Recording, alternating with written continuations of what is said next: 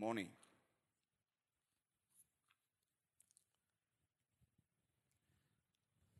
The night I read Reverend Jessica's email inviting me to preach, I was lying down in bed, getting ready to sleep. It was very late in the night. I rarely have problem sleeping, not even when I received payment ultimatum from the business office that, hey, you're owing and it is time to pay. If you don't pay, we're going to block your account. With all that threat, I still go to bed. But as soon as I read Reverend Jessica's email, I lost my sleep. Many thoughts flashed into my heart. Me of all people. What on earth is this? Who told her to invite me? How I wish she would send me another email saying, Samuel, the previous email I sent to you was a mistake.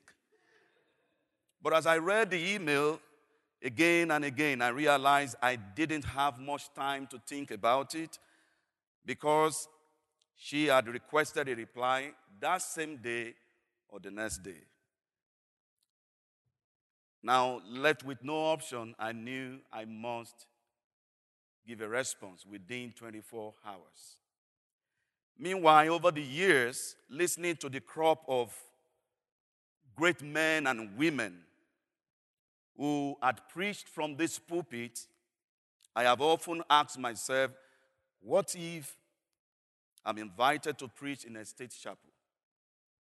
I remember saying to myself one day, no, it won't happen. Maybe after my graduation. But here I am standing behind this hallowed pulpit today before you great people of the Almighty God. In a nutshell, all I'm saying is, Reverend Jessica, I appreciate this invitation. I do not take it for granted. So today, I'll be speaking to you on the title of the message, It is No News. It is no news. And for the sake of repetition, I would like to read my text again. That was the gospel that was read to us a while ago. Mark chapter 4, verses 37 to 41. A furious squall came up, and the waves broke over the boat so that it was nearly swamped. Jesus was in the stern, sleeping on a cushion. The disciples woke him and said to him, Teacher, don't you care if we drown? He got up, rebuked the wind, and said to the waves, Quiet, be still. Then the wind died down, and it was completely calm. He said to his disciples, Why are you so afraid? Do you still have no faith? They were terrified and asked each other, Who is this? Even the wind and the waves obey him.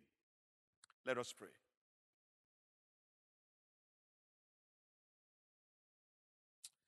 Breathe on me, breath of God. Fill me with life anew, that I may love what thou dost love and do what thou wouldst do. Amen. Prior to Mark chapter 4, Mark the Gospeler gives us different messianic work that Jesus did, varying from exorcism, healings, answering questions about fasting and healing, and the Sabbath, and teaching through parables. All along, a large crowd from Galilee, as well as many people from Judea, Jerusalem, Idumea, Transjordan, and the region of Tyre and Sidon had come to Jesus for several reasons. Some of them wanted to see him for the first time. Some of them wanted to hear the message. Some of them wanted to criticize him. Some of them were looking for a way of actually speaking his word so that they can learn him. Some of them actually wanted to get blessed, and so they sought for him.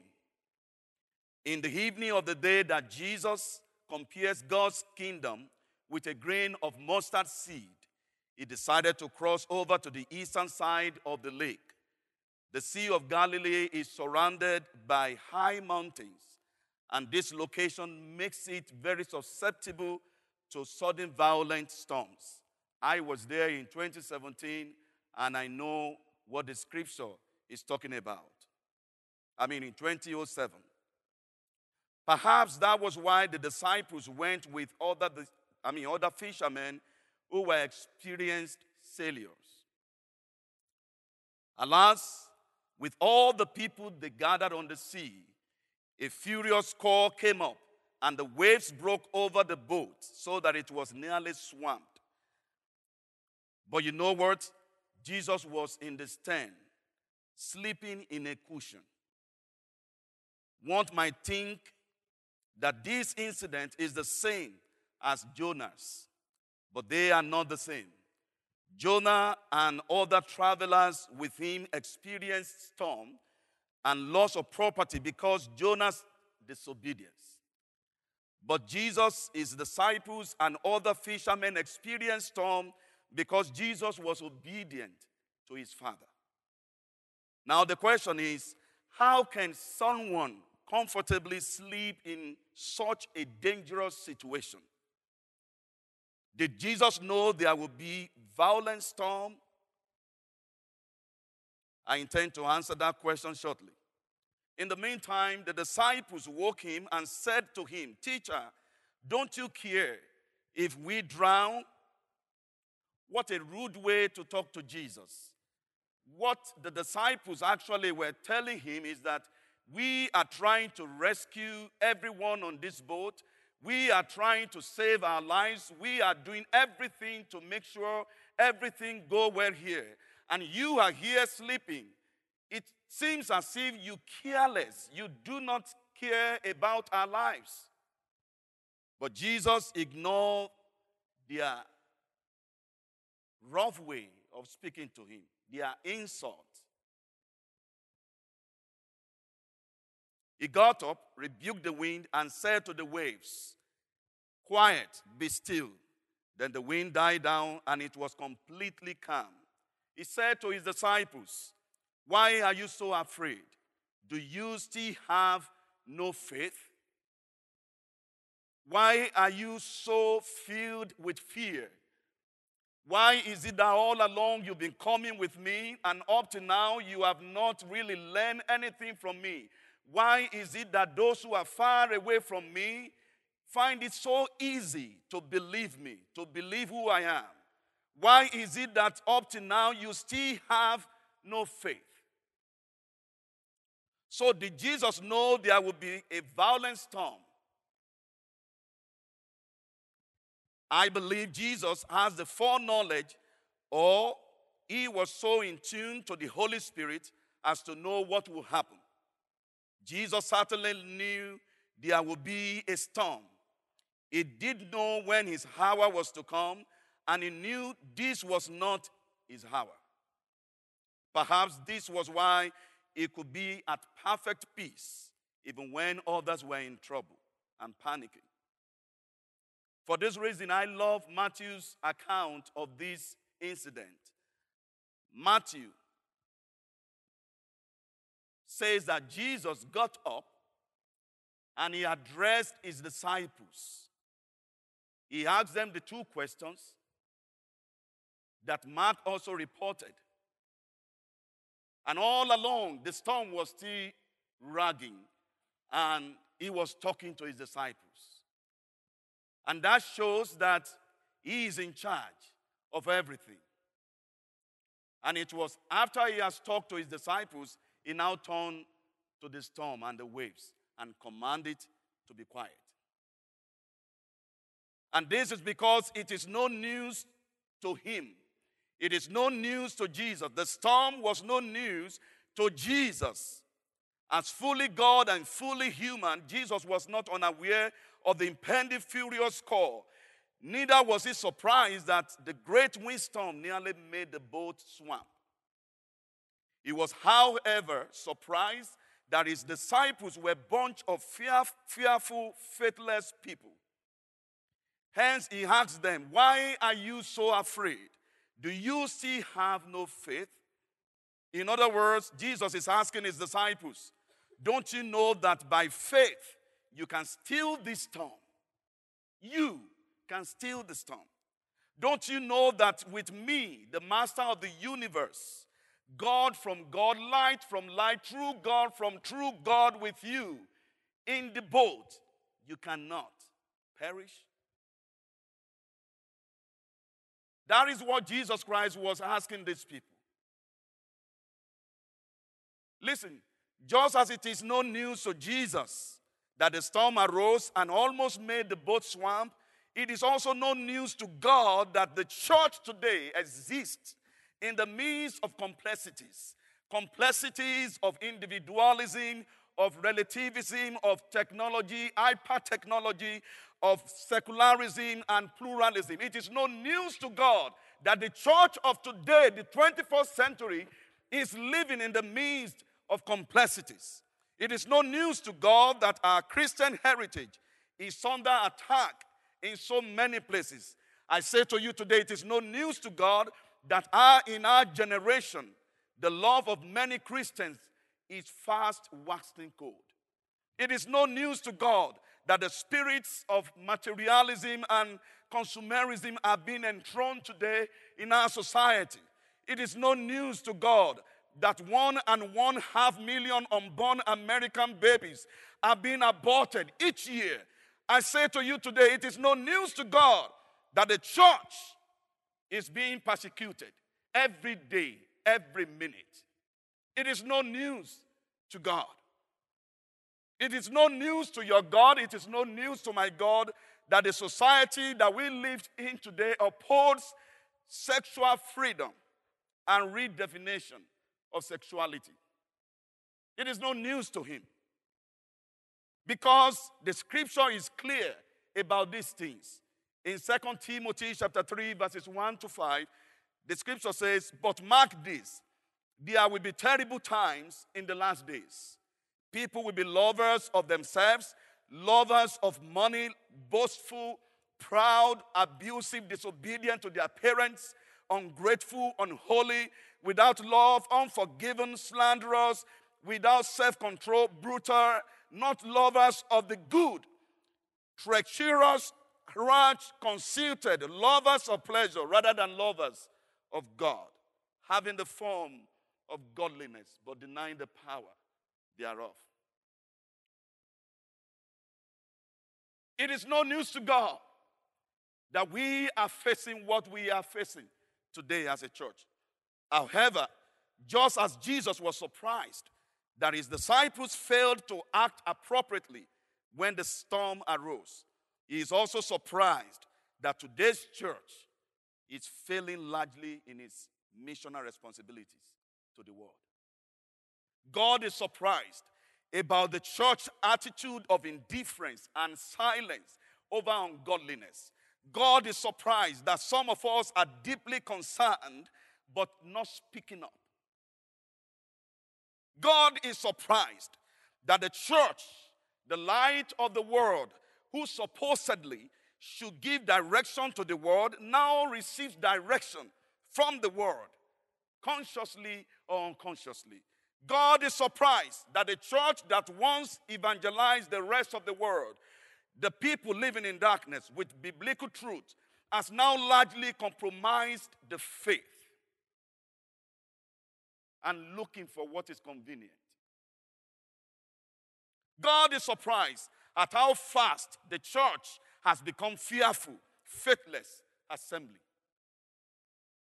You see, most Christians, especially in the West, when we have persecution and suffering, we are quick to ask God, why can't we go back to the good old days? Why can't we go back to the days when we are Christian culture? Why can't we go back to the glory days? But I tell you, you're not going back. God is not going to bring those days.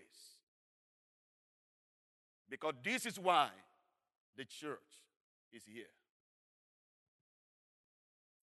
But the question God is asking is, why do you ask silly questions? Why do you want silly kind of answer to this question? And I perceive God is saying, I told you that there will always be persecution. I told you in every age that the church will face evil. I told you in every age that if you are going to be my disciples, these things are going to happen to you. The fact that the church is surprised is what is surprising to God. The fact that the church is surprised about the complexities she's living in the midst of today is what actually makes God surprised. It's like we want a different mission field, but we are not going to get it. If we are living out the gospel, we should expect these things to happen. It is obvious that the disciples were afraid, and we are afraid too. We are afraid of human authority. We are afraid of being killed. We are afraid of rejection. We are afraid that if we open our mouths, people may not accept our message. We are afraid of persecution. We are afraid of the storm. Folks, may I remind you of Jesus' words in Matthew 16, verse 25. For whoever wants to save their life will lose it. But whoever loses their life for me will find it. If you think that the best way to live is to dodge persecution, is to dodge trials and all kinds of storms, we are not yet there. The church does not thrive in the midst of convenience, but in the midst of inconvenience and persecution.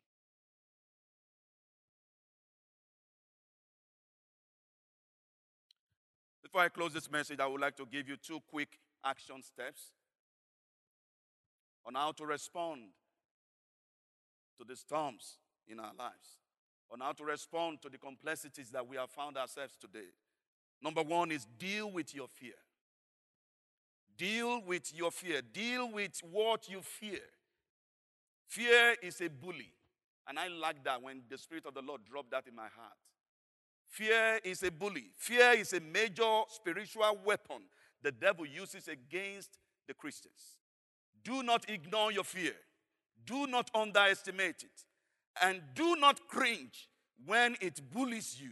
For greater is he that is in you than he that is in the world. The person that you carry is so great, is so mighty. And I tell you, if it is not your time to die, you are not going to die in the face of the storm. If it is not your time to perish, you are not going to perish. But if it is time for you to be in prison because of God's word, then so be it. I tell my children and my wife from time to time, look, we are in this country to do God's will, God's bid. And wherever he leads us, we go. And if in the course of doing God's will, your dad, your husband doesn't come back home, or your dad, your husband is in prison, please take it that it is time. Because we must live out the real Christian life, the real Christianity. We must not conform to the culture of the society. And that is not just for Samuel and his family. It is for everyone that is called after the name of the Most High. Confront your fear with faith. Because fear fears faith. Number 2, be mad. Everybody say be mad. Say be mad. Don't be afraid. When I say be mad, I'm not talking about mental craziness, mental problem, mental insanity. That's not what I mean. MAD stands for make a difference. Make a difference. Be determined to make a difference for the sake of God's kingdom.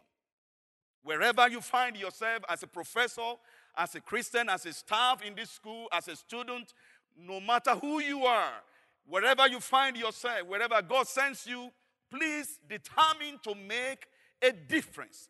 Don't follow the status quo. Don't do things the way it is done everywhere.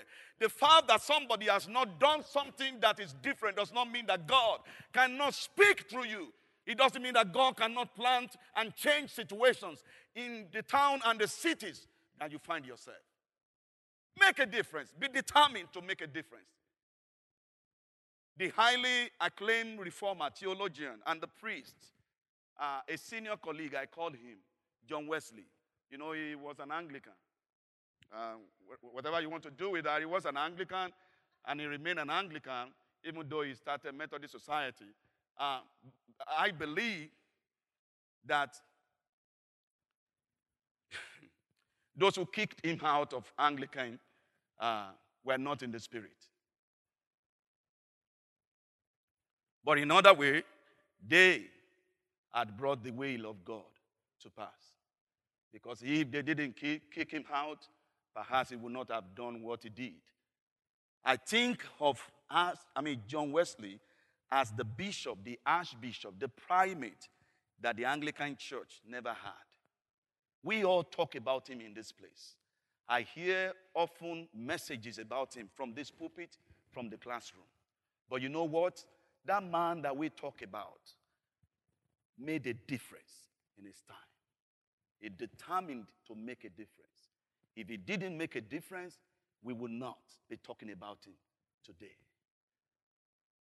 Friends, this is a reawakening call to us as individuals and as a community. As you come to table this morning, come by faith. The storm you are currently experiencing in your life, in your home, in your ministry, in your workplace, wherever you experience it, is no news to God. God knows about it. Be at peace because Jesus is still very much in the boat. He might be sleeping. With you and Jesus in the boat, you will not drown. You will not perish. Please rise up as I pray with you.